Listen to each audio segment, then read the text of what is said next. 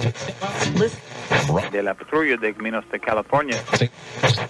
Weather headlines for today, yes.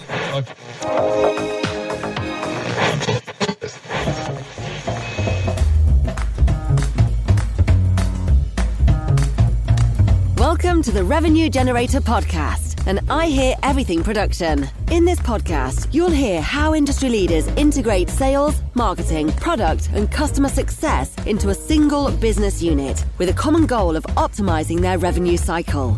We'll unearth how innovators integrate data, technology, people, and processes to expedite demand generation and increase recurring revenue. Sit back, tune in, and get ready to meet a member of the revenue generation. Here's the host of the Revenue Generator Podcast, the CMO of Lean Data, Doug Bell. Welcome to the Revenue Generator Podcast, where we members of the Revenue Generation share solutions for how you can integrate your business to optimize revenue. I'm your host and the CMO of Lean Data, Doug Bell, and today we're going to be discussing the changing face of B2B marketing. Joining us is Jordan Crawford, who is the CEO at Blueprint, which helps B2B companies build go-to-market systems by pain, not persona. They download your customers' buying context, score your entire TAM by pain, and then build automated outbound email sequences that get 5 to 33% positive reply rates. Blueprint eliminates the need for your sales team to ever research a company again or figure out what to say to them. So far this week, Jordan and I have talked about why your buyer's research process has changed. We talked about where do B2B buyers go to evaluate SaaS. We talked about adapting to changes in how buyers research and what sellers can do about the buyer research wave. And today, we're going to wrap up our conversation by talking about the new go-to-market model. Okay, here's my conversation with Jordan Crawford, the CEO at Blueprint. Jordan, welcome back to the Triple Ironman episode of the Buyer's Journey Research Toolkit. We got to figure out a way to wrap this up, right? We've got oodles of information floating around in people's heads. We need to give them what the new go-to-market model is. So start us off. Where would you begin? Like, what does this look like? You believe, you've listened, you listen to Jesus on the Mount. You are convinced. Where do you start in terms of overhauling that model? Yeah, I think where you need to start is you absolutely need to shore up your ICP, your buyer persona, buyer research. So you need to know markets change, right? I asked this question of you, Doug. I said, what is the half-life of information? You're like 3 months max. Like, I need to be understanding. So this all starts with an understanding, and, that it has to begin there. So let's make an assumption now that you understand the problems that your customers are solving with your product, and you've got a really, really good grasp on that. Now you need to figure out, how can I identify those problems publicly? And there's two ways I think about this. One, you probably need some engineers on your marketing team so you can build automation here. So identifying and collecting those problems and then sending that information to the buyer. Now, there are some businesses where this is much easier to do, like Lean Data, for example. Let's talk about that. One thing that Lean Data could do is what does a B2B form look like? What fields are people asking? What is the response time? Go have an engineer programmatically submit forms to B2B sites and say, hey, did you know that you respond to a legitimate buyer in 10 days? And our data shows that people only, that you lose 90% of your deals if you don't respond in a day. That's the type of automation and quality that is going to break through the noise, and it'll always break through the noise. And you can take that message to multiple channels because you're delivering so specific value about a problem that you absolutely know they have, because you have validated that problem. And you just now need to figure out a way to scale that with engineers and outsourcers. Okay, so this is a little bit of the Gong model, right? So it's product usage translated into what appears to be research, and that research is focused on the very problems that you solve. All right, step one. I like it. Not an easy lift, to be sure, but we have oodles of data scientists. We have oodles of engineers running around. If we have performative data within our products, which we should, put it out there. That's your content strategy. All right, love it. Step one, agreed. Step two, which is the next thing I'm thinking about. Well, I don't think it's just a content strategy. It's not just taking what you already know and pushing it out to the market, right? This thought leadership, there's value in that. But I'm actually talking about taking this a step further and programmatically identifying problems. So in some ways, this looks like building a Zoom info for your company. And instead of contact information, it's problem information, right? It is things that are uniquely valuable to your business. Now, some companies, that data exists in their system. So you have good data to lean on for proof, but lean data doesn't have the data on the next prospect. And that's the data that you need to invest in creating, right? And so it's a combination of building a bunch of tools together. And the prices for this data are just now getting to the point where it makes a lot of sense.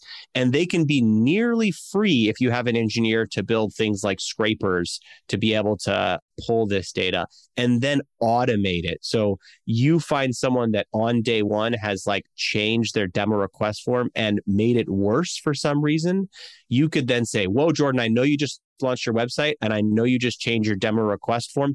You're asking too many questions. Like our data shows that that's just going to lead to why problems. That's the type of thinking that you need in this sort of new go-to-market model. And that's stuff that you can automate, but you can't throw bodies at this problem anymore. You can't throw SDRs to like attention hack their way into buyers' inboxes. You have to lead with the problem and you need engineers to do it, I think. Even better. I feel like the seller and the marketer have met in the middle. You're the seller, by the way, Jordan. And what we're talking about really is it's PB&J, right? We're saying we can use our own product data and product information to help buyers understand the problems that we solve. At the same time, building a database and building a process that's automated out there that's identifying the next wave of buyers. And then we have our content and content strategy, which is out there bringing those buyers back in. I think that's brilliant. I'm going to propose the second piece of the new go-to-market model. We talked about this quite a bit. I don't think we need to dive too deeply into this, but I think you're turning over your incentive models. You're going to do a pilot. You're going to start small. Maybe you're going after pods. I have one salesperson and 2 SDRs. That pod, I'm going to go measure them separately, but I'm going to start rethinking my incentives, and I'm going to start with the experience of the buyer. And I'm not going to go after these folks. I'm going to give them a quarter or two to prove that the buyer experience leads to the same result, if not better, which is revenue. Yeah, I think that's absolutely right. And I think that there's other, like I think about in my business, one of the things that I'm doing is I'm going to publish 350,000 pages of matching a job description to a person, a free resource totally for SDRs to be able to prospect into. These are the people and here are their job descriptions. So you can actually talk about the problems they have. I'm going to give that away, Doug, because all I'm looking for is brand affinity. And I'll tell you that once people say Jordan is the person, everything becomes easier. And the bar to make sort of Jordan the person is high, right? And you can think about SEO strategy. So it's not an ebook anymore, Doug. Like it's like you being able to say, hey, Jordan, type in your website to leandata.com/your company, and we'll instantly grade your website. We'll tell you, what are you doing wrong? We have all this great data. We'll tell you why your demo request form is messed up. We'll tell you like the complexity. We'll go pull the number of SDRs you have in different locations and then test that process and give you a report live. So now you have a product, you have a go-to-market product that is like, we're going to give you an experience to identify your pain programmatically. You don't have to chat with a seller. Maybe you don't even need to experience the product. All I'm going to do is validate for you that you have the problem and quantify that. So Jordan, we got to land this plane. We've got our first 2 tenets, if you will, of how we're going to approach this thing. The first thing is turn your own data, and then, by the way, create your own research engine that's going to help drive growth. In other words, how am I pulling data out of my own product and then applying that to companies that have the problem and finding those companies that have the problem? I think that in and of itself is sort of mind-blowing and a perfect way to really think about this. Second piece is, how am I incenting sellers differently? It's almost akin to how CSMs are incentive. What is the experience? And our supposition here, ultimately, Jordan, is that that's going to lead to just as much, if not more revenue than you were expecting from those same sellers, but a different scenario.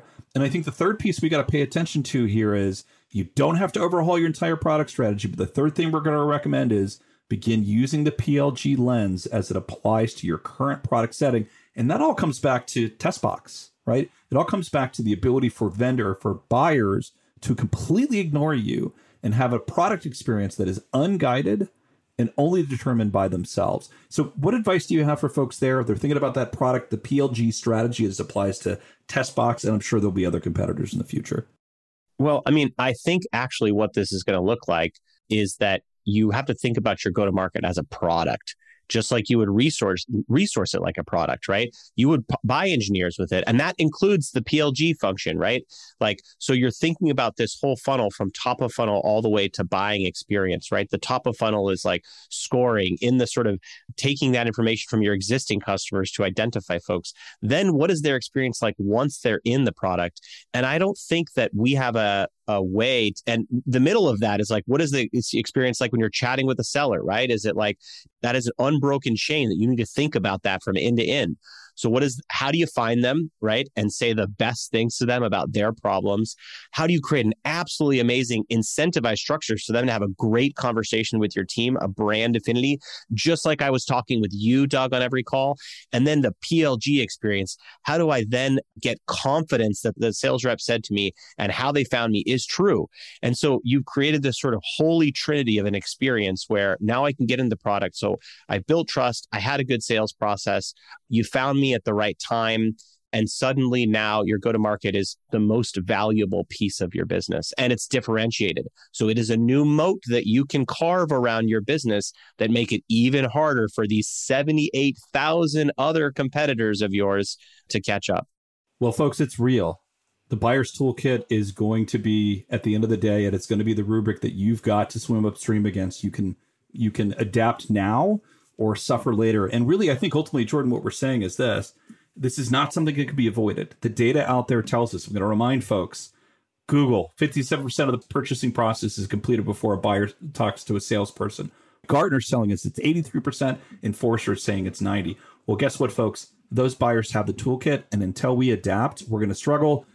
And guess what? If you're a part of that cohort that's ignoring this, you're going to be a zombie company. Anything else to add, Jordan? I think we sufficiently scared the living heck out of most folks, but hopefully giving them a roadmap to adapting and actually being a winner in this process.